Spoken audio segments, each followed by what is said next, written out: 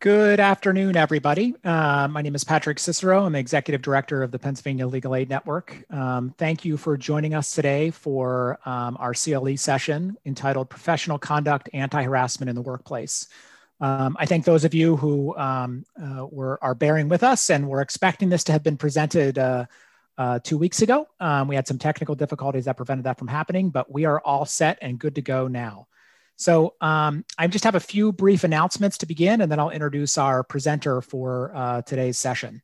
The first is that this is a 90-minute session that will provide 1.5 CLE credits for those of you who need it. As a result of that, we will be launching 2 polls during the course of the 90 minutes. Both of these polls are attendance check polls. If you are requesting CLE credits, you must participate in both polls. They will be up testing your attendance today. In addition to the CLE attendance check polls, today's training has other interactive polls. So those of you who aren't requiring CLE credits, if you're not an attorney or you don't need them, please nevertheless pay attention, because there will be polling that we're asking you to do during the course of today's training. All participants in today's training will be muted. And the way we're asking questions is through the chat box. So please put your questions in the chat box to everyone so that our speaker can acknowledge the question and answer it as we go along. If you have technical questions or technical concerns, you can ask a question directly to Kelly Bach-Yuckley through the chat box as well. This session is being recorded, and so we also wanted you to know that as well. This session today also involves some video vignettes. So as you go forward, the sound will be working on the end of the presenter. It is possible that the sound on the device that you're participating on may be muted. Your speakers may be muted. So if you have difficulty hearing, before you say there's a problem with the sound, make sure your speakers and the volume on your device is up. So those are my kind of prefatory remarks. I'm really, really excited that we have Kim Nash, who many of you know from her work as an HR consultant on behalf of Brown & Brown. She also does some HR consulting and other consulting on behalf of Exude, who is helping us present this training. Kim has 30 plus years of business and human resources experience and partners with lots of organizations, including, as I indicated before, Plan for consulting, training, development, compliance management, and other human resource related services. She's also a part-time instructor at various universities for the Society of Human Resource Management, HR Essentials, and Professional Human Resource Management courses. She holds a Society of Human Resource Management certification from the Society of Human Resource Management. That's an SHRM-SCP, those fancy initials, and is a Society for Human Resource Management certification through the HR Certification Institute. She's a graduate of York College, PA, with a bachelor's degree in science and business education, and holds an MBA in human resource management from the University of Phoenix. So Kim, thank you very much for agreeing to present today's session. And for those of you who will be attending the executive level session on Wednesday, Kim will also be facilitating that for us. I'm going to turn it over to you now. Thanks, Patrick. Thanks, everyone. I'm so excited to be connecting with you today from all over the state of Pennsylvania, and I am connecting with you from Hershey, Pennsylvania, the sweetest place on earth. Love chocolate, so love living here. So yes, I am excited to be presenting to you today. I know this is a very serious topic and want to answer your questions. And so again, as we go through, if you have questions, please type them in the chat box. If you want to send them to me privately, I will not share your name when we talk about the question. I will make sure that your privacy is maintained, but would love to know what you're thinking, questions. It's the one challenge that we have being on a Zoom is that we don't have that face-to-face interaction. So please feel free to send those questions through or your comments through on chat. Would love to connect with you. So yeah, we try to break it up a little bit and do some different things throughout the day, or throughout our hour and a half, I should say, so that it makes it a little bit more engaging in this Zoom platform. So our overall objective today, when we are looking at different objectives, and so this slide talks about, we want to define sexual harassment, understanding that there are federal laws and there are state laws. We have to talk about what constitutes unlawful sexual harassment. How do we prevent it? We want to make sure that we have a comfortable, productive work environment. If you happen to be someone who is, you happen to observe it happening, what are some things that you can do? So we want to talk about that so that we can stop it if we're witnessing it. How to report incidents and the importance of cooperating investigations. And then what are some remedies that are available to individuals who unfortunately are victims of sexual harassment.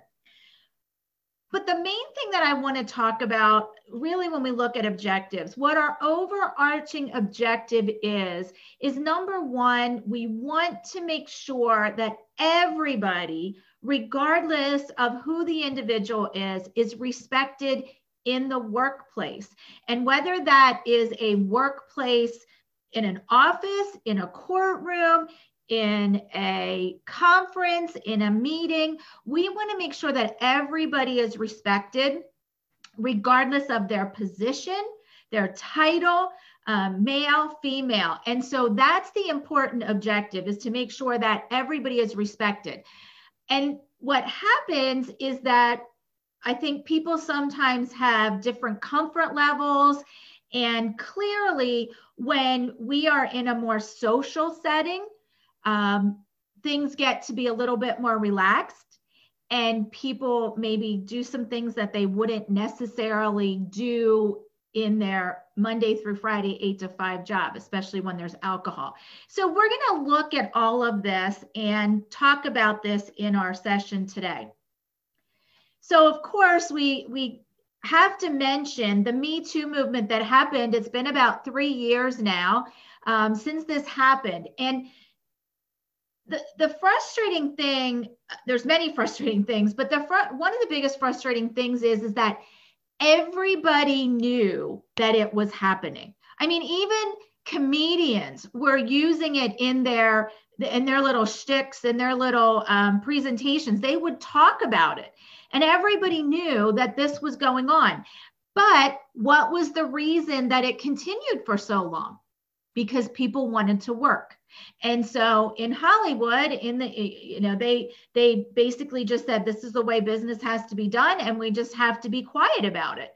But somebody finally stepped up and spoke up. And because of that, other people came forward, and it really shined a light on, exposed it of what is happening.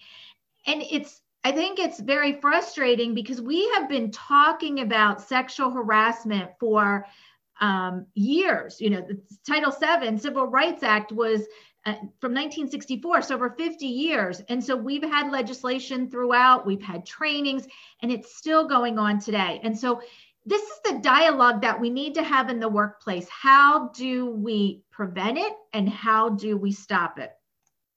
So we're going to put up a first poll here. And the question is, the scenario is, an employee often makes sexual innuendos when talking with certain employees. And so what your poll is going to pop up, and it's going to show you, you're going to respond, if this is happening in your workplace, are you not comfortable, somewhat comfortable, or highly comfortable, uncomfortable, highly uncomfortable?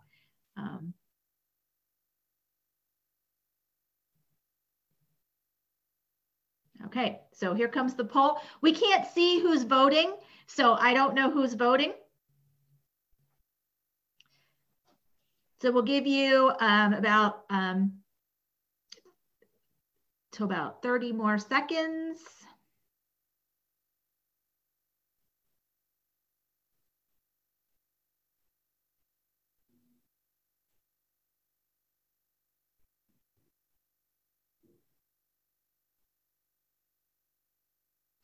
Okay, all right, we can go ahead and end the poll.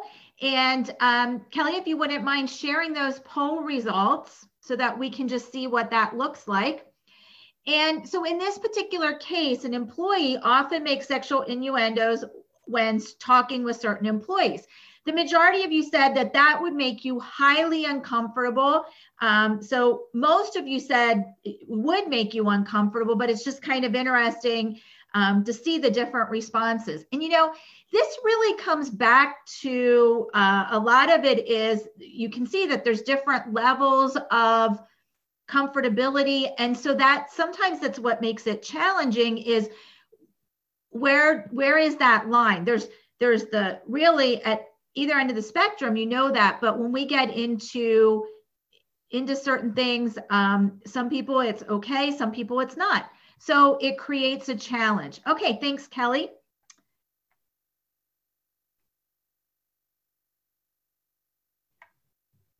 All right.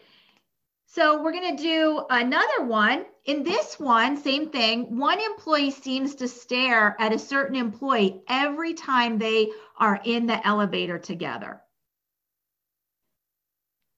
So if you happen to be the person that was being stared at, how would that make you feel?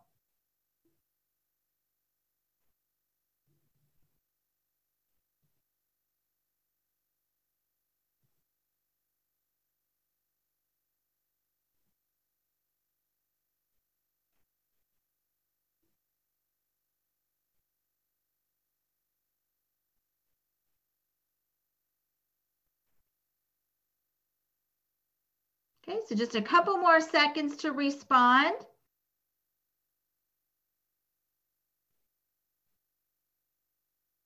Okay, thanks. Kelly, go ahead and share. So you can see not as high uncomfortable, but still most people would be very uncomfortable about that.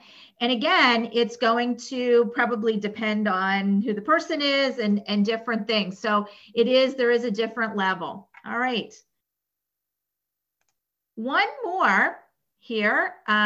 This one is that two employees often text jokes sexual in nature to each other. Okay, so we're going to relaunch the poll. How uncomfortable would this make you feel?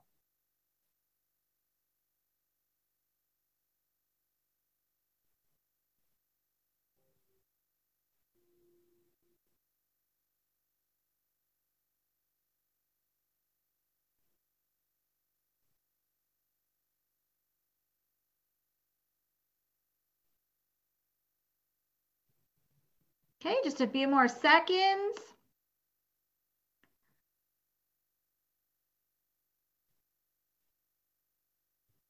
Okay, thank you, Kelly. All right, let's go ahead and share this. So you can see in this one, it's different. It looks like that most of you said somewhat uncomfortable.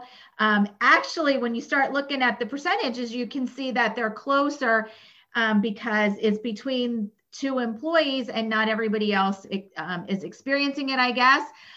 So you can see that there's different situations that affect different people differently. All right, great. All right, thank you. So just to give you an idea of just some different things, these are all forms of sexual harassment. And these are things that we have to be aware of in the workplace. So we're going to start off by just talking about what is sexual harassment and defining it. So we have several laws. Now, what I like to say when I'm talking to organizations about sexual harassment, the right thing to do is that we prevent it from happening in our organizations, that we don't want it in our organizations. It's not that we don't do it because it's against the law. That's the consequences. But the right thing to do is we shouldn't treat people in a harassing nature, whether it's sexual, whether it's bullying, whatever the case might be.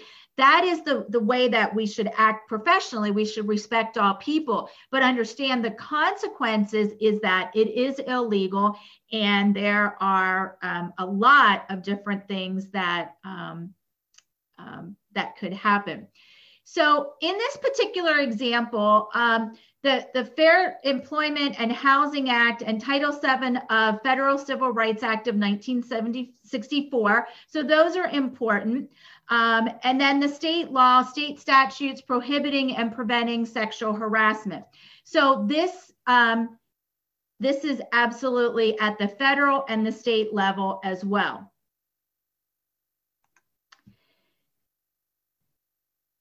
So why you need to know. Number one, we all have the right to fair treatment at work. Everybody, regardless of who the person is. Workplace harassment, it harms everyone. So let me ask this question. If we go back to two employees are texting each other. So I want to go back to that example. So two employees are texting each other sexual innuendos. And so some of you said that it may not be uncomfortable. Some of you said that it could be more uncomfortable and so forth. So when we say workplace harassment, it harms everyone. Can anybody type into the chat box how it affects everyone? If it's just two people that are doing it, or if it's a group of employees that are doing it, how can that affect everyone? So I just like to see some of your feedback.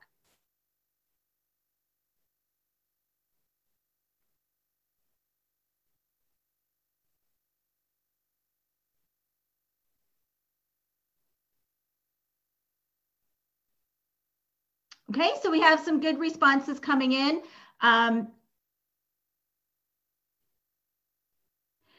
If it is the boss and anyone else, the dynamics for everyone gets uncomfortable, morale, what is your, understanding, understanding that it creates that culture of disrespect.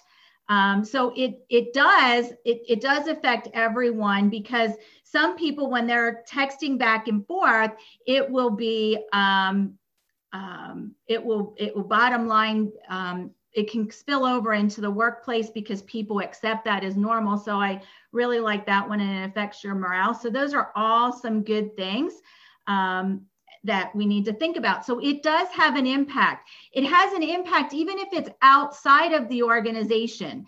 It has an impact on everyone, because even if it's outside the organization, when people respond to each other within the organization, it is going to affect them. Because, okay, so you had all this stuff that was happening outside of the workplace, and now you come into the workplace, and it's still going to be there. That feeling is going to be there. It can happen on any level. It doesn't matter. It doesn't matter who it is in the organization, and it can be outside of the organization. It can be anybody that is outside the organization that can affect, whether it's a vendor, a client, anybody. So it happens on every level, and anybody can be a victim, regardless of gender. It doesn't play into it. It's anybody can be a victim. So looking at the definition, of what is sexual harassment.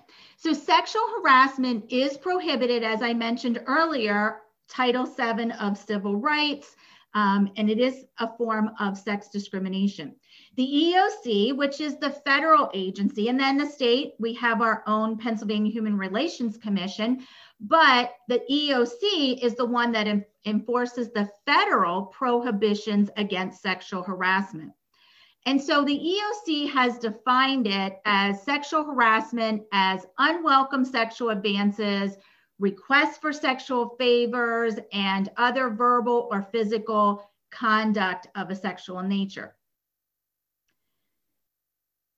So that, again, can be very subjective to individuals. It is an employment condition. So submission to sexual conduct is made as a term of condition of employment, that if you want to keep your job, you have to participate in this. Or if you want a promotion, you have to participate in this. It can be an employment consequence. Again, if you reject or if you report this, then it will have a negative impact. Or it's an offensive job interference, where the conduct interferes with the employee's performance. It creates that intimidating or that hostile offensive work environment. And again, Sometimes we look at these in a quid pro quo situation where it's someone that's in control of someone else, such as a supervisor, or they feel that that individual feels that there is a authority over the individual. Whereas a hostile work environment, like I said, it could be coworkers, it could be anybody outside the organization that affects that individual and creates an intimidating or hostile offensive environment. So again, that is the federal definition that we look at. And of course, the state also has state laws that we have to follow. In our organizations, we should have a zero tolerance policy. Again, it doesn't matter who the individual is, whether it's the executive director of the organization, it's the president, it does not matter. I worked in an organization years ago, many years ago, going back about 20 years ago, and we hired an individual who, and to be very honest, just to give you an example of how this worked, this individual was hired as a vice president of the organization. And I was the director of HR at that point. And that individual,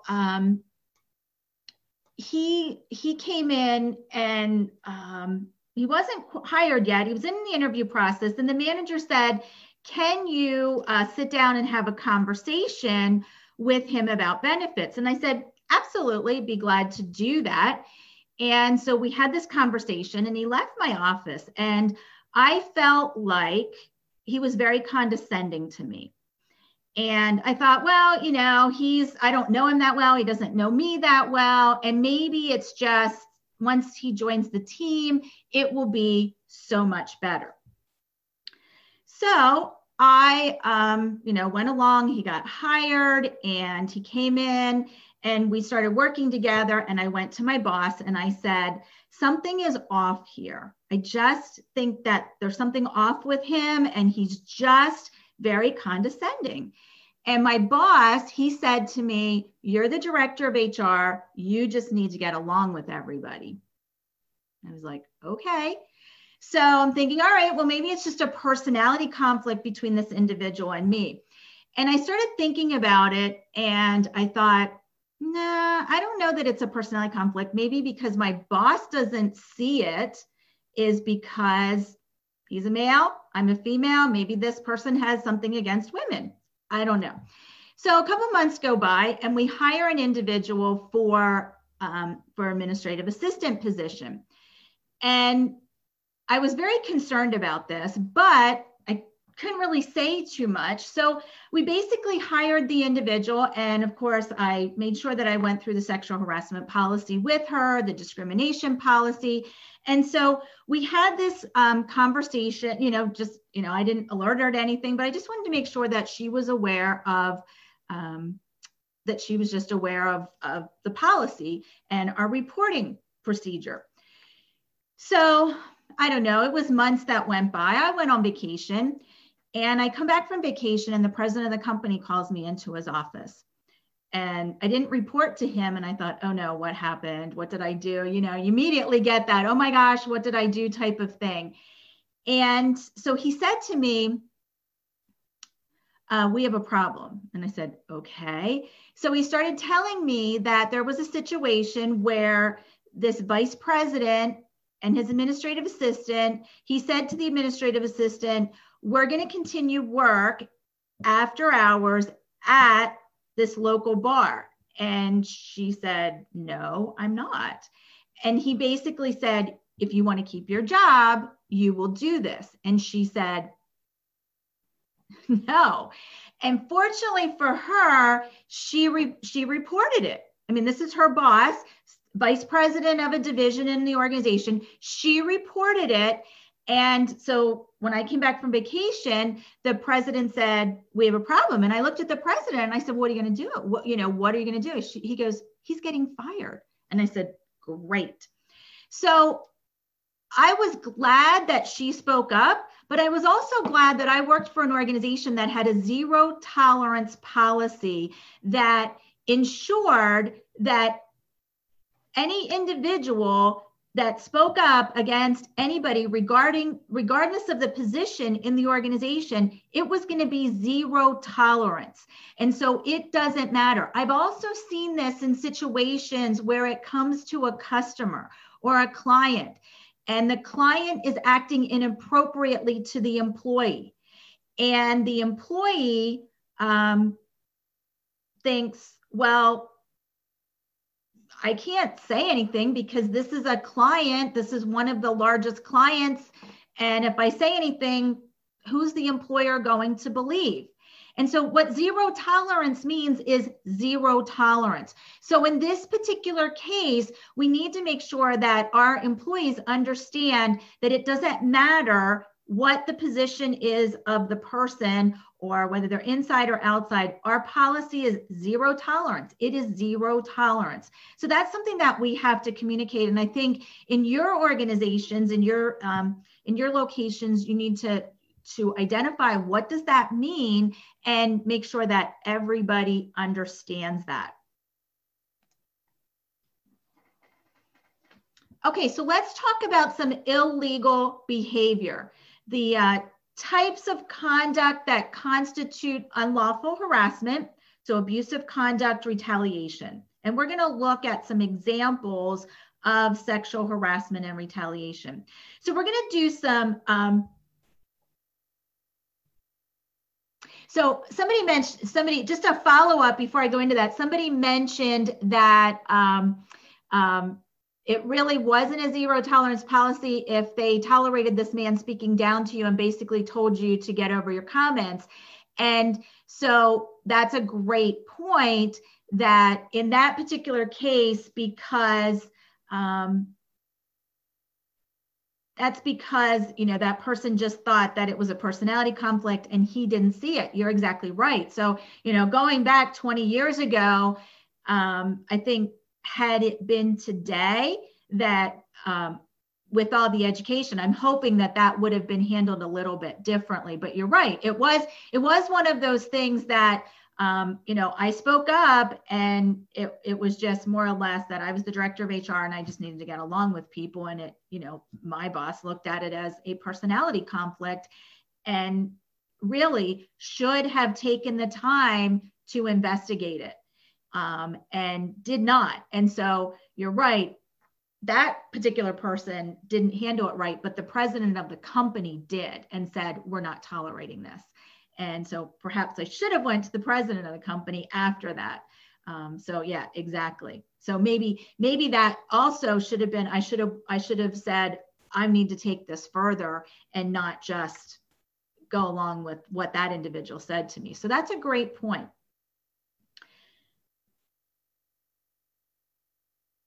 So good question. What is so discrimination versus harassment? And discrimination, when we talk about discrimination, is based on a protected class. So yes, the way that the individual treated me, the fact that for me, I really felt it was because I was female and he was condescending to me because I was female.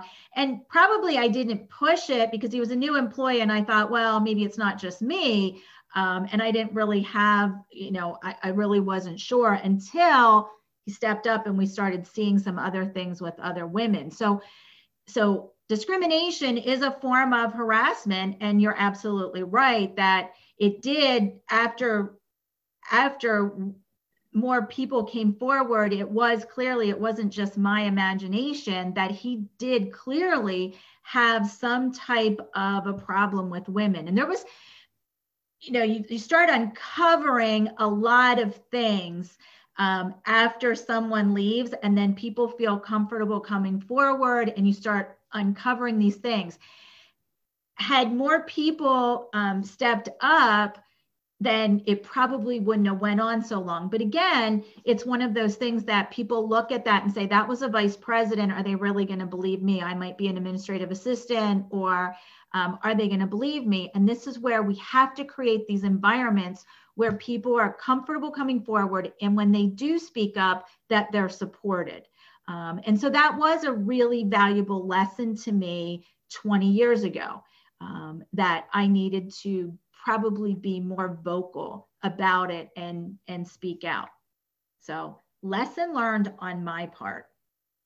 All right, so I'm going to play, there's 2 clips that we're going to watch. And then after each clip, we're going to put up a poll that asks you in this particular clip, whether it was poor judgment, lack of professionalism, or sexual harassment. And so again, just a reminder, make sure that your speakers are up so that you can hear. I have tested it and it should work okay.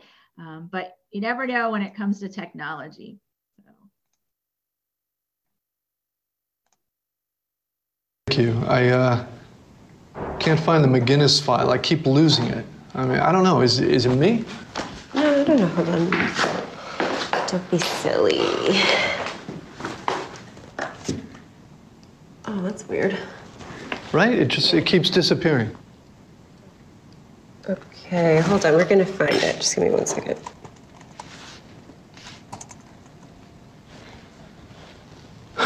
Starving.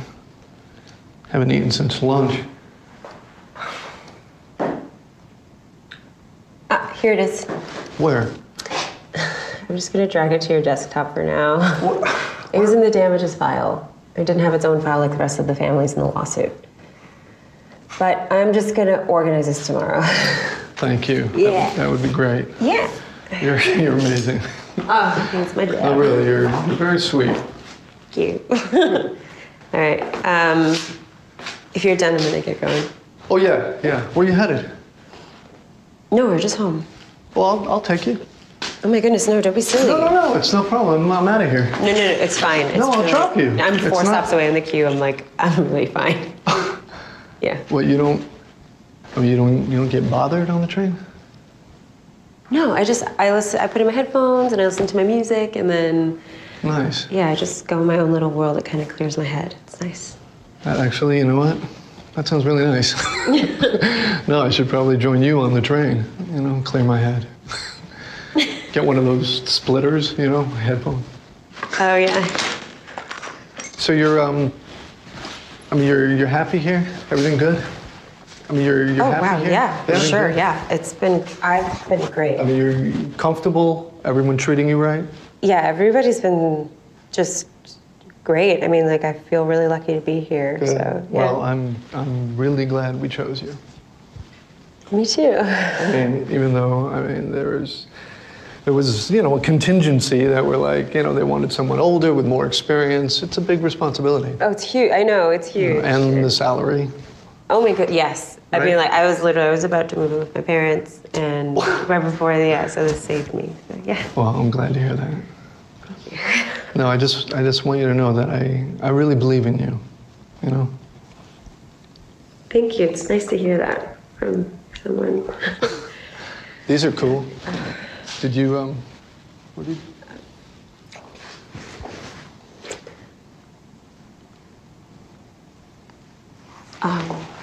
What?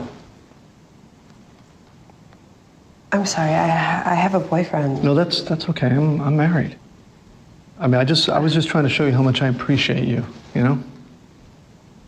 I do. Yeah. I do, I really do. I just don't know if I'm kind of comfortable. Oh, okay. Yeah. I'm sorry. It's okay. No, I don't want to make you uncomfortable. No, I that's know, not my style. I know, it's fine. So I'm No, gonna. I can go. I can see it's not fine. You're not fine. Listen, I want things to be comfortable between us. No, okay? it's okay. No, I know, I feel I it's know. not. I feel it's not okay, and I really am sorry. I want to make it okay. Okay. Okay. Okay. Are we good? Nothing happened. No. Nothing happened. All right. I was showing. You know what it was? I just want to show you how great you are, how good you are. Thank you. Okay. And that's all. Okay. We're good. We're friends. Friends. We're friends. Okay. We're friends. Come on. Let's have a hug. I don't think it's really. No. We don't need to. Let's end this properly. Come on. Come on. Okay. There and here. This is how we end things properly. Right? Okay. Okay. All right. Yeah. Okay. Sure. All right. I'll see you tomorrow. See you tomorrow. Okay. Sure.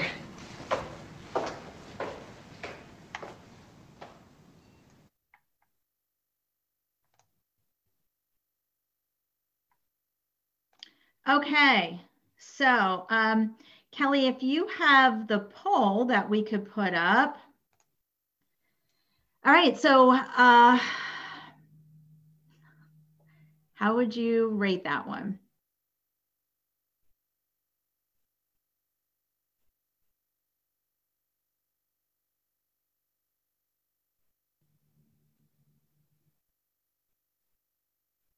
Okay, just a few more seconds.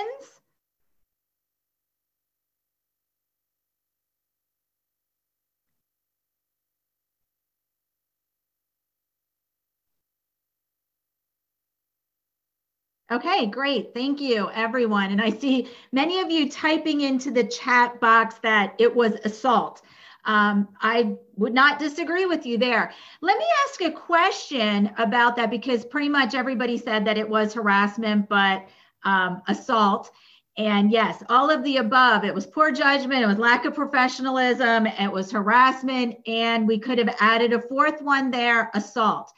In that clip, at what point, I'm just curious, in the chat box, type in, at what point, where did it start to get uncomfortable for you? And so, you know, was there a certain point that you said, well, you know, after she located the file, right? Okay, so in the beginning, yeah, it was a little weird. Being very close to her, he was hovering behind her. He mentioned that he was hungry, okay, because yeah, kind of insinuated like, let's get something to eat. So again, many of you are saying, I mean, clearly for me, it got uncomfortable way before he touched her. Absolutely. You know, offering to drive her home. I think that's something that we really have to be careful about. You know, something as simple as let me drive you home. You know, that's uncomfortable for people.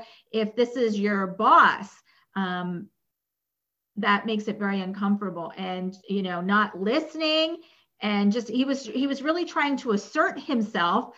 So yeah, for me, I would have to agree a lot for many of you, that it was long before the kiss where it actually got uncomfortable.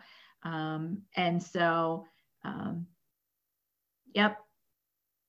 Yep. So those are all great things. So yeah, it got really uncomfortable before that. And so, you know, and at this point, what do you think's going to happen tomorrow? Do you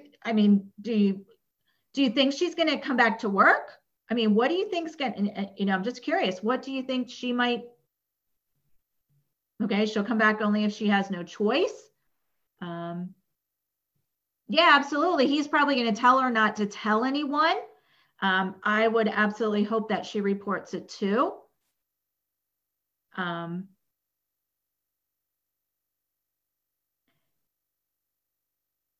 Okay, contacting the EEOC.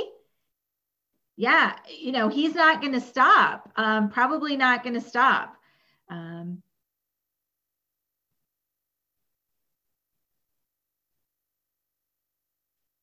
Oh yeah, that's a good one. He found out that she needed the money badly, so he might use it. It will be very uncomfortable for her when she comes back. Consult an attorney. You know, somebody, I wouldn't come back. And so these are all interesting things on how people are going to handle it. It would, I mean, I'm not sure how anybody could work with that person again after that. And so, you know, thinking about if these were two employees and that worked for you, and this employee came to you and told you what had happened the night before, how would it be handled in your work environment? So great thought. But again, you can see that the unprofessionalism, lack of judgment clearly happened before the actual physical exchange. And I wouldn't even call it an exchange, because she was not she was not consent. I mean, I'm sure that came very much as a shock. Okay, great. So thank you for taking the time to respond. Thank you for your responses. As you can see, and that was a very, a very disturbing, no doubt, video. Kim, I'm sorry, yes. This is Kelly. If I could just launch the first of the CLE poll boxes, I'm going to do so now. Attorneys requesting CLE credit for your participation, please respond. This is the first of two. And also, I've noticed there's a few people that must have used the same link and are signed in under the same name.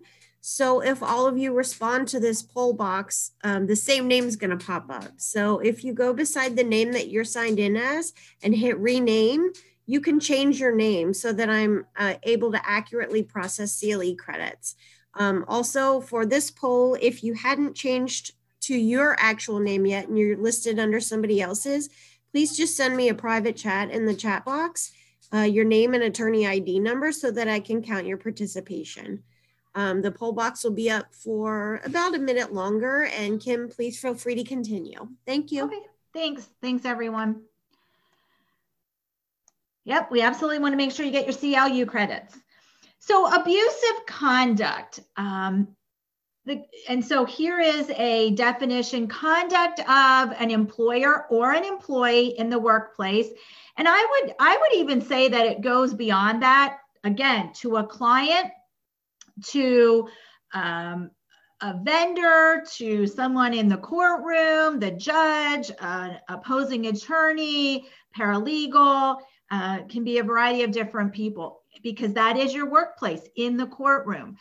With malice, that a reasonable person would find hostile, offensive, unrelated to the employer's legitimate business interests. Now, I want to make a comment about this reasonable person. Typically, historically, we have used this term, or this term has been used as reasonable person. And after the Me Too movement came out, I had a conversation with an attorney about this. And I said, I really believe, it sounds to me, in light of the Me Too movement, that reasonable person isn't really necessarily the standard anymore. It's really about the impact of the victim and what that victim has been through.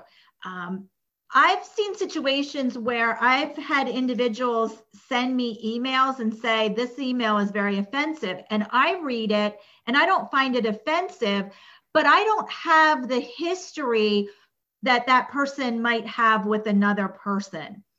And so we have to take that into consideration. And so we have to take that into consideration, that there's different standards because of things that people have been through. People that have been through sexual assault in their past are going to see things differently than people who have not. So somebody asked the question about with malice. And so when we look at some of these definitions that have come out from the court, like I would say that, and again, I think just like reasonable standard, that sometimes when we look at with malice, sexual harassment can be, people can feel that they're harassed, that it's sexual harassment, even if the other person didn't intend to do it and wasn't trying to be, it's uncomfortable. So again, I look at some of these older definitions when, going back years ago, and I'm not really sure that in today, in the Me Too movement, that they really are the best definition. So that's a great point. It can be something that, the person didn't have intent, and like I said, for a reasonable person, maybe a reasonable, what is a reasonable person? That definition is a little vague as well. So the point is that if someone comes forward and complains in believing that they are being harassed, we have to listen to everybody. Again, going back to my example from 20 years ago, when my boss at the time said, you are the HR person and you need to get along with everybody, that's absolutely inappropriate. And again, at that point, things were different. And so, yeah, I didn't pursue it anymore. And in today's light, I probably would have, because it did, I just didn't feel that, I was very concerned about other women on the team and so forth. And so we have to make sure that when anybody tells us that they're uncomfortable, that we listen up and not just blow it off and say, oh, that's just the way that person is. No, we have to listen and support the people, because again, we don't know what is in their history. We don't know how they perceive things. Just again, we did this poll and there were different people that saw things differently, and some of the things that some of you typed in, you can see they're different responses, but we need to listen to everybody. That is the big factor, and not just brush people off. So when we talk about visual conduct, so that is leering, making sexual gestures, display of sexually subjective objects or pictures, cartoons, posters. So again, these things are not appropriate in the workplace. We are now in an era where a lot of us spend time on Zoom. And so we're all at home. So our home environments are very different. Now, I know Zoom has backgrounds that you can put on so that you don't see the actual environment. But for many years, for probably the last 6 or 7 years, I have been teaching on Zoom. And I see students when they have their cameras on, they're like in their bed. I had one student that was in the bathroom, and I could tell had just gotten out of the shower because I could see that it was, kind of steamed up. Fortunately, I could only see the top up, thank goodness. But I also knew that I could turn his camera off, and I will do that. Because if I think that the background is inappropriate, I mean, I've had 2 people, spouses, they're like kissing, I guess one's going somewhere and they're kissing. I'm like, oh my gosh, this is not appropriate on Zoom. We don't need to see those public displays of affection. So again, these are things that we need to think about, our environments on Zoom and what's going on in the background. We have to be very aware of that. So the visual conduct that's going on. And, not only just in the workplace, but anywhere else. I actually, we had that one example with in the elevator, the gazing at that person, just very uncomfortable. Some people are like that. They do that and they don't necessarily mean anything by it, but it's very uncomfortable, and you just need to be aware. Verbal conduct, making comments about things. So one of the examples that a lot of times we use is it, so I'm going to ask, and we don't have a poll question, but just want to get your feedback in the chat box. Is it okay to tell someone that they look nice today? Is that okay? So what do you think about that? So you see someone dressed up, maybe they're going to court today, they have a nice, they're dressed up very nicely, and you see them, and is it okay to say you look really nice today? Is that okay? What do you think? Just curious as far as your thoughts.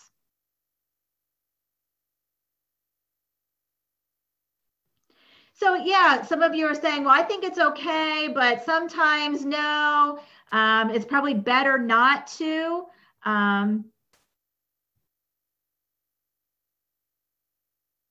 Compliment their outfit opposed to how they look. So maybe how you word it.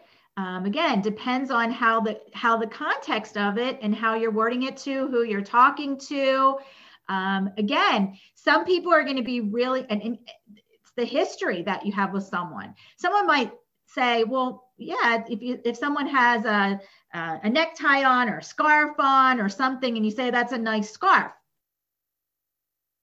or that's a nice necktie. Most people may not find that offensive, but if there's a history between those 2 people, then yes, it's going to be offensive. Someone mentioned that a judge once told them that they were a beautiful child over a Zoom hearing and it felt comfortable. Absolutely. Probably meant that to be a compliment, but it turned into it's very very offensive. Someone might not want their appearance commented on. So again, these are all things that may seem innocent, but you just don't know that place that that person's coming from. So we have to be very careful about that. So verbal conduct. Again, when we are out, I think this is just my experience. Rachel mentioned part of the problem is that people who cross the line don't think that they are, right? Because they don't themselves find it offensive, but they don't realize someone else might. And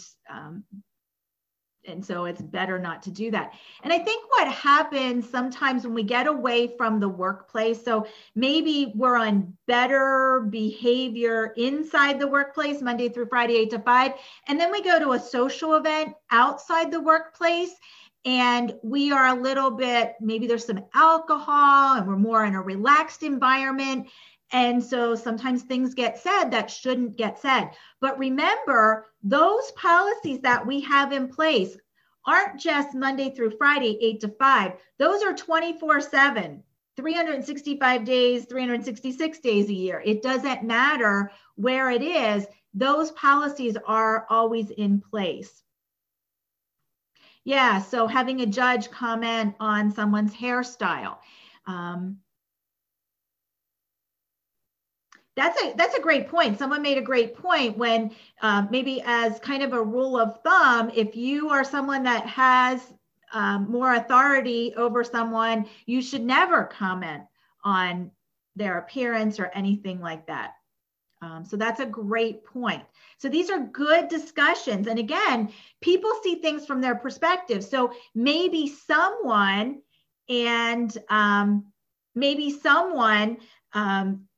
likes to be complimented. And so they're willing to compliment other people because they like it, but they have to understand that someone else does not. So someone asked a question about if I'm at home and on a Zoom meeting and my spouse comes over and gives me a kiss on the top of the head, is that offensive? And the answer is yes, that could be offensive to some people. My best suggestion is if you're going to do that, you turn off the camera. And so that people don't see it, because it could be. It could be. And that's just one of the things that we need to be aware of. Great feedback. Love that very much. Another thing that I want to say about verbal conduct that comes up as another example is that there are certain cultures, maybe is a right word, I don't know, or certain, I think culture might be an acceptable word here, that an individual that will refer to others as honey, sweetie. I know, like if I'm in a restaurant and it doesn't matter, gender doesn't matter, that this person, they just refer to everyone as honey, sweetie, not appropriate, not appropriate. People don't like that. So again, refer to people by their names. People like to be called by their names. So those little honey sweeties are not good ways to do that. So again, be very aware of your verbal conduct. And if somebody says something to you that you don't find appropriate, it's okay to say, you know what, that's just something that I'm not comfortable with. And that's okay. And if somebody says that to you, then make sure you don't say that again. So someone asked a question, if someone dramatically changes hairstyle or hair color or shaves a beard, should that just be ignored? And again, you have to understand where the boundaries are. I think it comes down to the relationship there. It is. We are in a very interesting environment where if someone does make a change, again, how it's said, how it's received could be very offensive. Especially if you make a comment that somebody,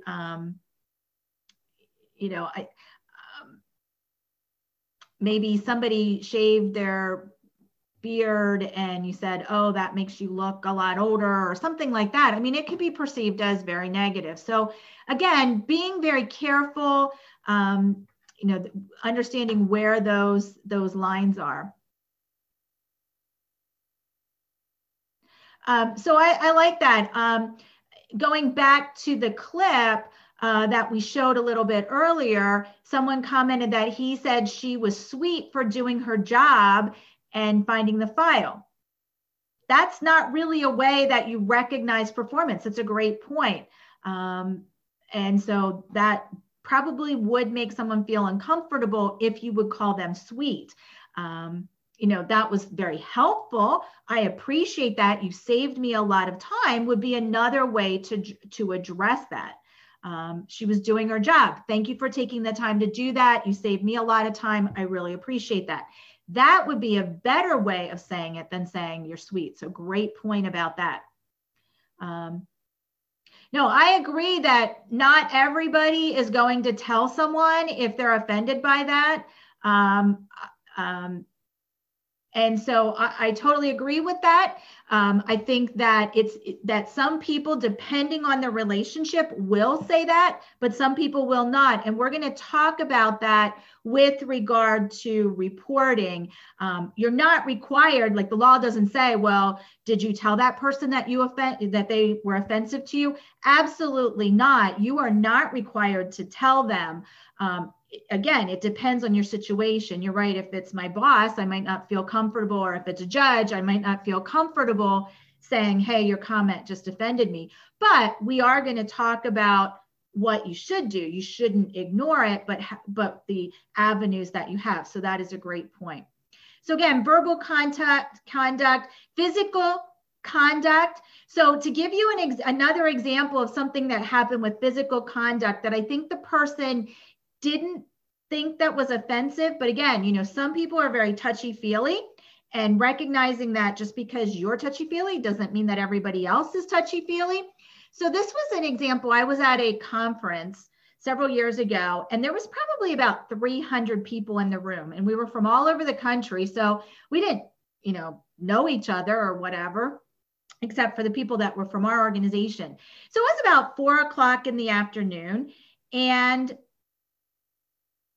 the speaker that got up at 4 o'clock in the afternoon said, okay, everybody stand up, which is great. You're in a conference, you've been sitting all day. Yep, absolutely. And so we get up, we stand up, and he said, okay, now look to the person to your right and hug them. I about fell over. I just went, you have got to be kidding me. Did I just hear that? And that, people did it. I didn't do it. And one of my coworkers, the person that was on his right, was a woman that he never met before. He was like, I'm not hugging her. It was just very inappropriate. And yeah, this is true. COVID has, with the whole 6 feet apart, hopefully, this will, even afterwards, we maintain that distance. So that's one thing. Hopefully we have that distance. So Patrick mentioned that happened a few years ago too, and it was awful. So absolutely. But again, I honestly believe that the speaker, he was probably a huggy, touchy-feely person and didn't think anything of it. And I was just horrified. I'm like, oh, I'm not doing it. I'm just not doing it. So again, people don't like to be touched. Not everybody likes to be touched. And so again, I think that happens in those social settings. I've gone to parties, work events, social events, and people come up and hug and kiss me. And I'm like, you wouldn't do that in the office. Why are you doing that here? So again, just be aware of your own behavior. And again, if somebody does that to you, that you're uncomfortable, you don't like it and you're uncomfortable speaking up, there are avenues, and we'll talk about those in a little bit. If you're comfortable telling the person, I didn't like that, I found that offensive, that's fine. But if you're not comfortable saying that, there are other avenues in which you're going to report that. So anytime we have offering employment benefits in exchange for anything sexual in nature, whether when we talk about benefits, it's money, it's promotion, it's a better performance evaluation. And then in that, if you noticed in that clip, he said at the end, we're okay, right? We're okay, right? To me, I interpreted that as don't report that. That's how I interpreted that we're okay, right? Everything's okay. But some people will come out and blatantly say, if you report this to HR or to the executive director or whatever, who do you think they're going to believe? They're going to believe me over you because of my position. They're not going to believe you. And so that sometimes will create an intimidation, retaliation. You're going to be retaliated against if you report it because you could lose your job. Now, in looking at some of the Supreme Court decisions, they will say a single act shall not constitute abusive conduct unless it is especially severe and egregious.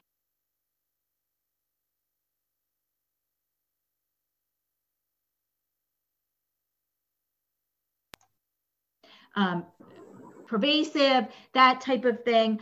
And so again, what does severe and pervasive mean?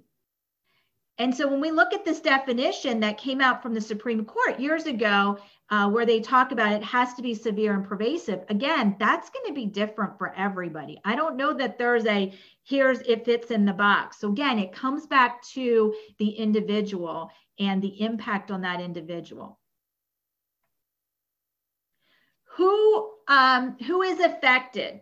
Again, employee at any level. Team members, vendors, non-employees, anybody that you conduct business with in the courtroom. Again, sex, non-binary, it doesn't matter. A lot of times people get this misunderstanding that it's males harassing females, and that's not true. That happens. I mean, it's anybody. It doesn't matter sex or no sex. It doesn't matter.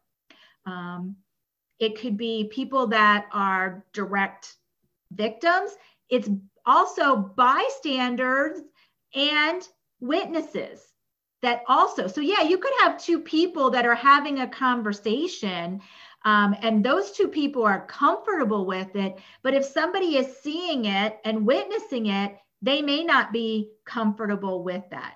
And so it can affect them. So what happens if you are not directly involved, but you are a bystander? If you see it, what can you do? And so these are things that you need to think about, how comfortable you are. So in a situation where some tips of things that you can do. Number one, and I'm going to ask you to add some in the chat box, but do what you can do to get the person out of the situation. So for example, let's say that you overhear something that's going on and you see that the one person is uncomfortable and maybe you walk over, and again, it depends on who the other person is, how comfortable you're going to feel, but you walk over and say, maybe it's Sam that's there and Sam is uncomfortable, and you walk over to Sam and say, hey, Sam, can I talk to you for a minute? You get the person out of the situation. Again, depending on your comfort level, depending on, if you're the manager and these are your two employees, then clearly you need to address that was inappropriate. That was inappropriate conversation or something like that. So if you're comfortable, step up and say, I heard what you said and I find it inappropriate. Again, it's going to depend on what that relationship is. Regardless, you need to report it. You need to report it. So as a bystander, you need to report it. And in your policy, it'll talk about who you would report to. So any other situations that maybe you have been involved in and how you could handle it if you are seeing someone in that situation, besides helping them to get out of the situation, and if appropriate, if comfortable, telling the person that it was inappropriate and we need to report it. Anything else that you would like to add to that list?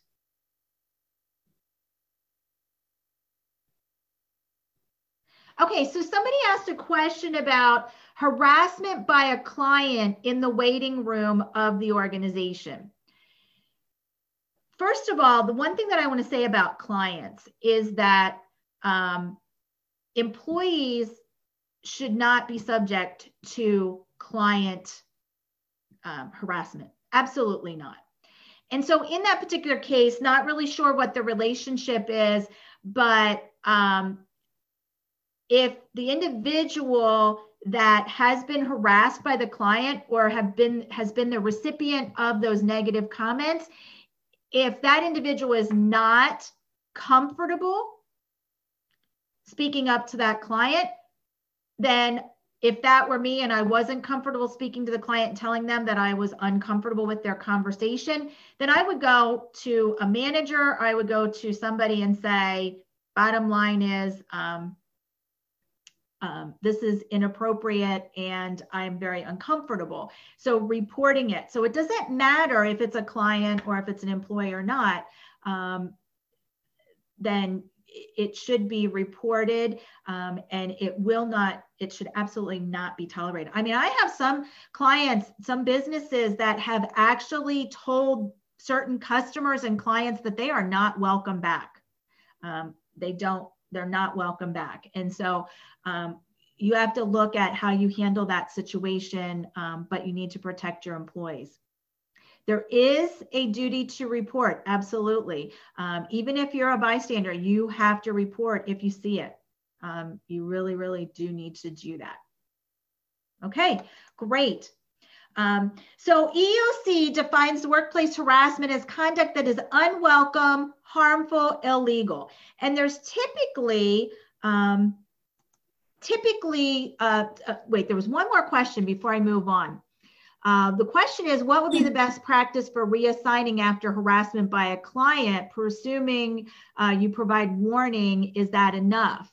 You know, and I think that that's a conversation that you need to have in your organization. I mean, sometimes, depending on the situation and how pervasive it is, reassigning that client to another employee doesn't solve the problem. It may get that one employee out of the situation, but it doesn't stop the harassment. And so it may be that, you know, and I don't know in your environment if you can turn people away, but clients away, but that is absolutely, you know, if the employee says, absolutely, I don't want to deal with that client at all, then either the person needs to be reassigned or they need to not be a client if that's possible. So there really doesn't have to be a warning. Part of that is if that client created a hostile work environment for that employee, then they either need to be reassigned or they need to not come into the building. So good question. So there's two different types. The first one is tangible employment action. And this is where we talk about quid pro quo with regard to this for that. So it typically is when someone has power or influence. And again, this can be in your office environment. It could be in the courtroom. It could be at a conference where you believe that that person has influence. And so they have some type of influence over that other employee, and they seek some kind of sexual favor in return for a positive outcome. So supervisor demanding that employee consent to some form of sexual behavior to receive a promotion or continued employment or to get vacation time or anything like that.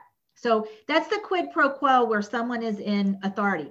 The other one is the hostile work environment where it is severe or pervasive. Again, that's the Supreme Court definition, but that's a very subjective term. It's intimidating, it's hostile or offensive displays. And again, this could be anybody that's involved. So let's look at another clip. So we're going to play another clip here about, does this behavior create a hostile work environment? So we're going to pull this up. So just give me a second here.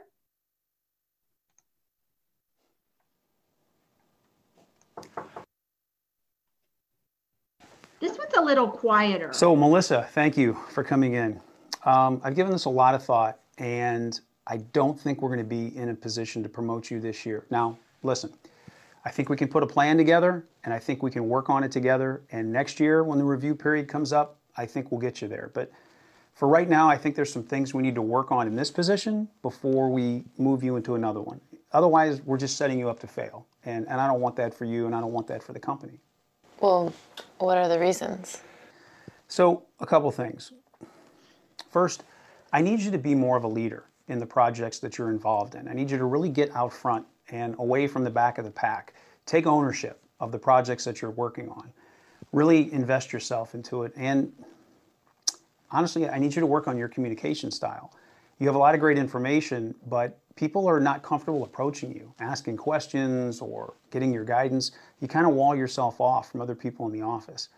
I think if we can work on those things and we can make some progress and improvements, this cycle comes back up again, I think it'll be a natural fit for you. But right now, I think we need to try to address some of those concerns before we put you in a place where you're not going to be happy or successful.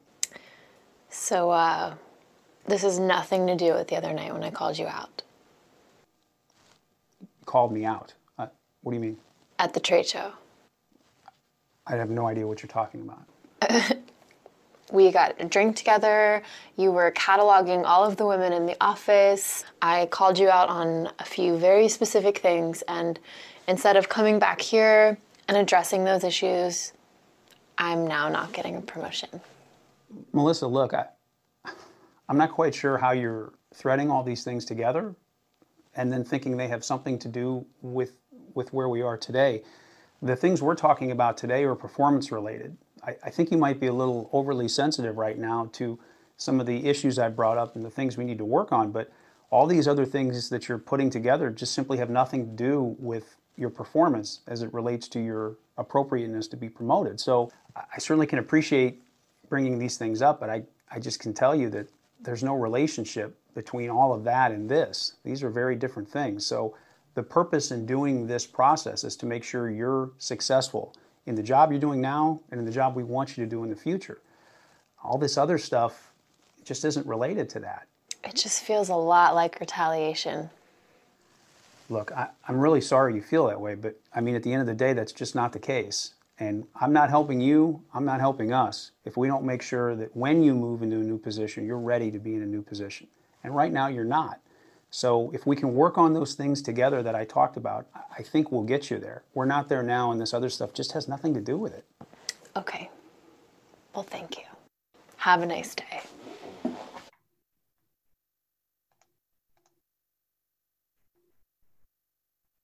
All right. So we have another poll that we're going to put up. And the question is, what do you think? Quid pro quo, hostile work environment?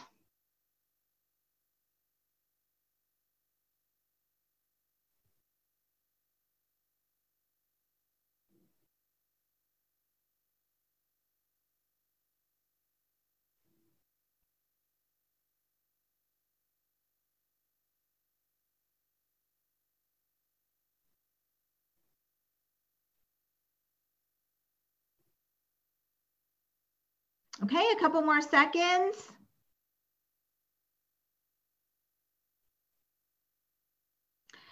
Okay, thanks, Kelly. Can you go ahead and share the results? So many of you thought that it was hostile work environment, quid pro quo.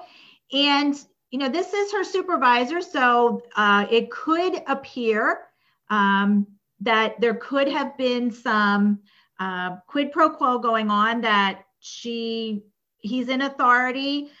She didn't get the promotion. It really appears to be retaliation. But I want to talk about a couple things here that were really important. So you're right. Someone mentioned that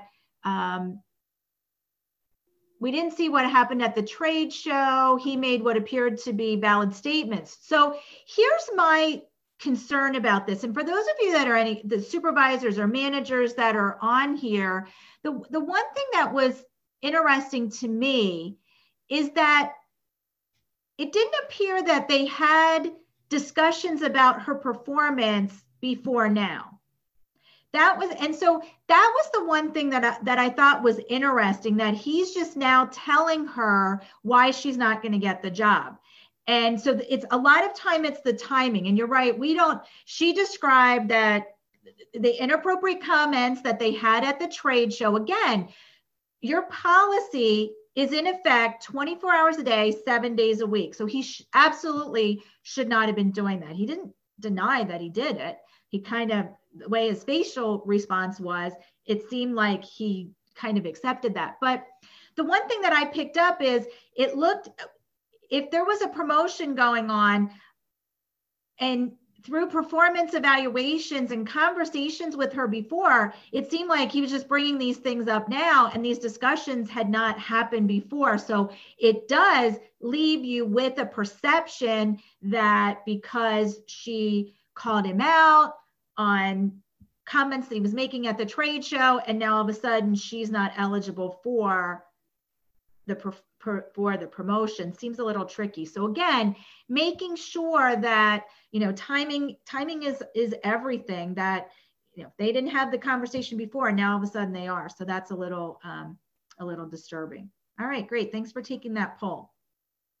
So again, we talked about all the different ways that, just as a refresher, we talked about it can happen so many different ways. It can be subtle. And I think we saw that in the beginning of the other video where he just kind of started out by saying, are you doing anything for dinner? And then it just kind of avalanched from there. It doesn't matter under the law if it's intentional or unintentional. So again, just to reiterate, creating that intimidating, that hostile work environment. Retaliation. Employees have the right, they have the right to make a complaint. And so when there is any adverse employment action because they engaged in some protected activity, that can appear to be retaliatory. So, is there a connection between the protected activity and the employment action? So in that particular video, she's saying, well, I called you out on cataloging all the women in the workplace, and now I'm not getting the promotion. So again, the courts would look at that. And I think that one of the questions I would ask if I was a judge in that situation or at the EOC was, did you ever have a conversation about these performance issues prior to the trade show? And if the answer is no, then yeah, that's not a good thing. All right, so here's one more poll that we have. In this poll, the situation is that an employee A files an internal complaint against employee B for making sexual comments and feels very uncomfortable. After leadership speaks with employee B about the comments, employee B approaches employee A in the parking lot expressing negativity about the complaint, and employee A better watch out because bad things may happen. So no, is this retaliation? No, the employees were outside of work and there was no negative impact on employee A in the work environment. Yes, this exchange created a hostile environment, or no, employee B has the right to free speech.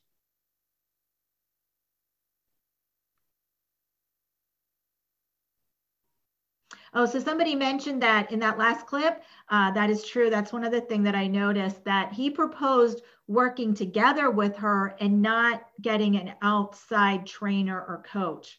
Exactly. Didn't kind of go into what that training plan looked like, but it said, we can work together. Well, she was uncomfortable based on what he said to her at the trade show. So that would impact that. Okay, just a couple more seconds. Okay, great. Thank you. No, you can go ahead. That's good. Thanks, Kelly. So in this example, yes, this is a hostile work environment. It doesn't matter. So sometimes I'll say in my training that maybe they left the property and they ended up at the convenience store down the street, and they're both there pumping gas or going in to get a snack after work. And so that could be even though it's off-site, 24 hours, 7 days a week. So thank you. Yep, exactly. All right, so what do we do to prevent sexual harassment? That's the key in our organizations. Number one, all of your organizations should have a policy. And maybe if that policy hasn't been updated for a while, it needs to be updated. We need to report incidents. Now, I know that's easier said than done. Again, people feel, why didn't they report them in the Me Too movement? Because they feared retaliation. So reporting incidents means that we need to have an environment where people feel comfortable coming forward and they feel supported. Participate in the investigation. So if you're asked to participate in the investigation, we need people to share what they saw, what they witnessed, because many times it becomes employee A against employee B and no witnesses. So we need to have people participate in investigations. That's really important.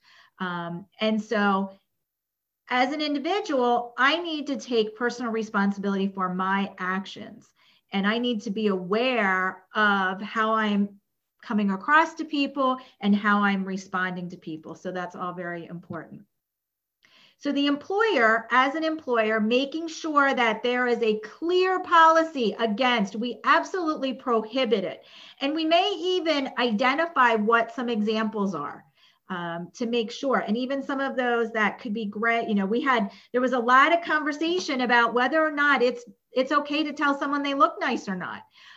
For some people, that's okay. For some people, it's not. So we need to address that. Obviously, we're going to make sure that we're in compliance with the law. We need to do training. And again, having these dialogues, I think, would be very, very helpful in our workplaces, having these dialogues, having an environment that supports the dialogues, making sure that we respect everyone and protect everyone's rights, regardless of position in the organization. And we need to act immediately when if there's any harassing behaviors that are occurring. So again, encouraging that reporting. Again, it comes back to having an environment where people feel comfortable coming forward. We need to support the person that's coming forward. All complaints need to be taken seriously. I don't care if it's the 10th complaint of the day from that employee. We need to take them all seriously. Just like in my experience 20 years ago, my boss didn't take my complaint seriously and felt that it was a personality. We cannot do that any longer. We need to listen and we need to understand that person's perspective and take everything seriously. We want to respond to the complaints. We don't want to sit on it. Again, not saying, one employee A comes forward and complains about the comments employee B is making. The supervisor should not say, oh, well, that's just employee B. That individual does that with everyone. Please don't take offense by that. No, that's not the right response. Again, in your policy, your reporting mechanism, how that reporting happens, it should not be reported to your supervisor because it could be the supervisor. There needs to be other avenues in which to file a complaint, whether it's another member of the management team, whether it is HR, whether it is the executive director, whether it is if there's a board of directors that you can report to. Some organizations have an 800 number that they call. We want to respect confidentiality. And this is a whole nother conversation around, okay, what does that look like? Because if employee A comes and complains about employee B, we have to do an investigation. How do we do that? How do we protect employee A's confidentiality? So that's another discussion that we really need to have. Because there is going to be some type of a balance. I have to understand what that conversation was. So again, protecting everybody's rights. We don't automatically assume that employee B is guilty until we do the investigation. We need to hear all sides and hear what has happened. So some things to think about. In your organization, if you're a manager or supervisor, does hostile behavior that was addressed occur as a frequent basis? Can it be considered pervasive? So we have to ask that question. Is it severe in nature? So we're going to look at that again. That definition is very gray.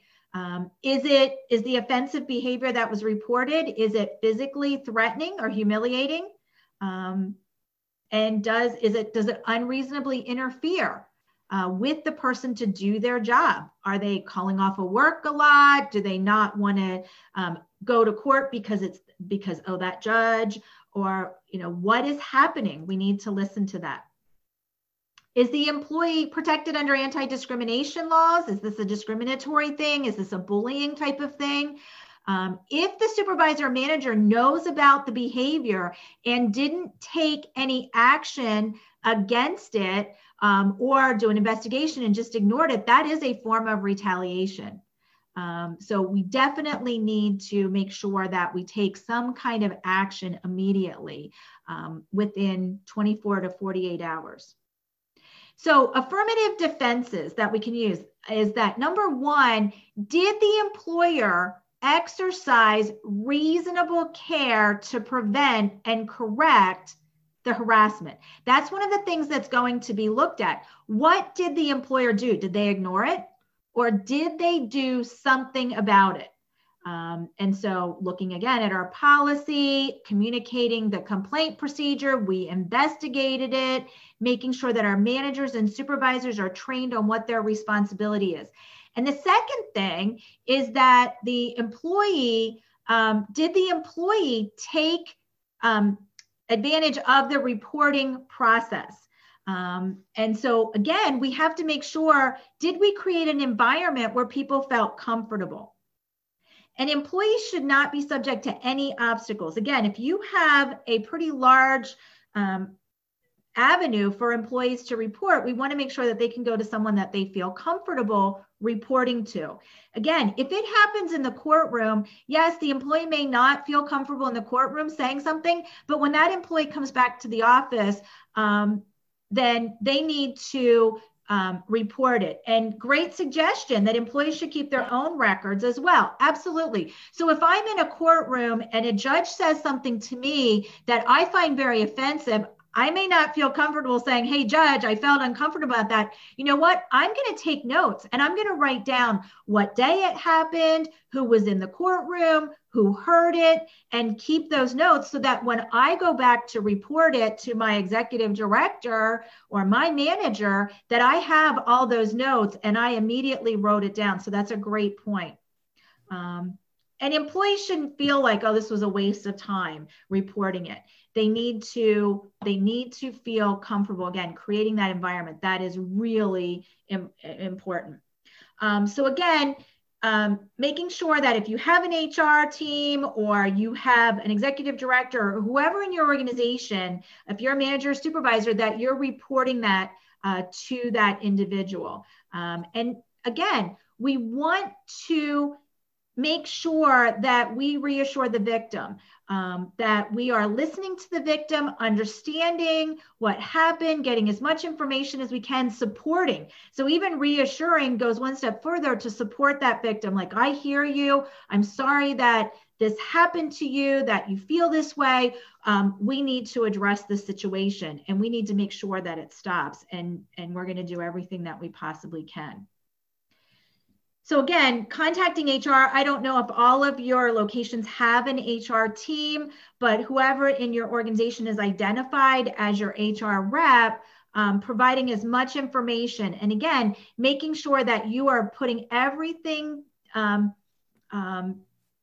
as exactly as you can remember it. Witnesses, times, dates, who was, who heard it, what exactly was said. And the sooner that you can take those notes, the better, the more credible that they will be. So a great example. And so someone mentioned that there are required PA court bias complaint reporting rules and procedures. Absolutely. So you want to make sure that you engage in that. Kim, I apologize for interrupting. People are getting nervous that I haven't launched the second Okay, go ahead. question. Sorry. So I have just launched the second poll question for CLE credit. Attorneys, please respond. You'll have about 1.5 minutes to do so. And Kim, please feel free to continue. Yep, we're going to wrap up now. We are just about at the end.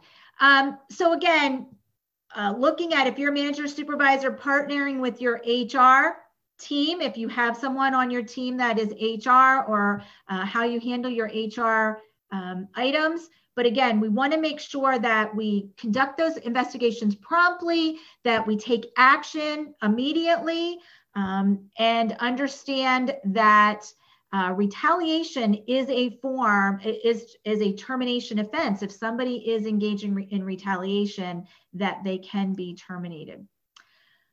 All right, so I know that many of you are doing that poll. Does anybody have any other questions? I mean, we've spent an hour and a half talking about this, and I think that there's a lot more conversations that need to be had about helping people feel comfortable in the workplace reporting it. Many of you shared items of where that it is happening. You've talked about judges that are saying things to you. And so I think this conversation needs to continue about next steps, because we want everybody to feel comfortable. We want everybody to feel safe coming forward and reporting it. And we want to make sure that there are certain actions that are taken against people that are engaging in this inappropriate, illegal behavior. So any additional questions that you would like to ask at this point?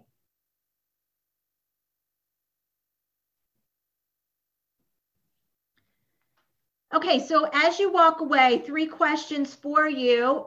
What are you going to start doing? What are you going to stop doing? And what are you going to continue doing? So these are all things to think about as you move forward on a day-to-day basis. Maybe it's the fact that you need to, a lot of times, maybe you found yourself in a bystander situation and you need to help that person, support that victim if you've seen it. Maybe that's what you need to do. Maybe you need to be careful about what you're saying, or being careful, being more aware that you're not crossing any lines. All right, well, thank you for participating. And I'm going to put up here just some resources again with regard to discrimination in the workplace. There's a variety of different laws there as well. All right, so Kelly, Patrick, turning it back over to you. Thank you. Oh, I'm sorry. Go ahead, Patrick. Nope. Well, I'd just like to thank Kim. Thank you so much for being with us today, for your time and all of this great information that you've shared with us. Everybody that's participating in this session, I hope it got you thinking. And for your coworkers that aren't on the presentation today, if you could promote it, that it was recorded and will be available for their viewing, but also take some of this information back to your programs and start conversations. We all know how important this topic is. So Kim, thank you again for being with us. Thanks everybody, and have a great afternoon. Thank you. Take Enjoy care. the rest of your day.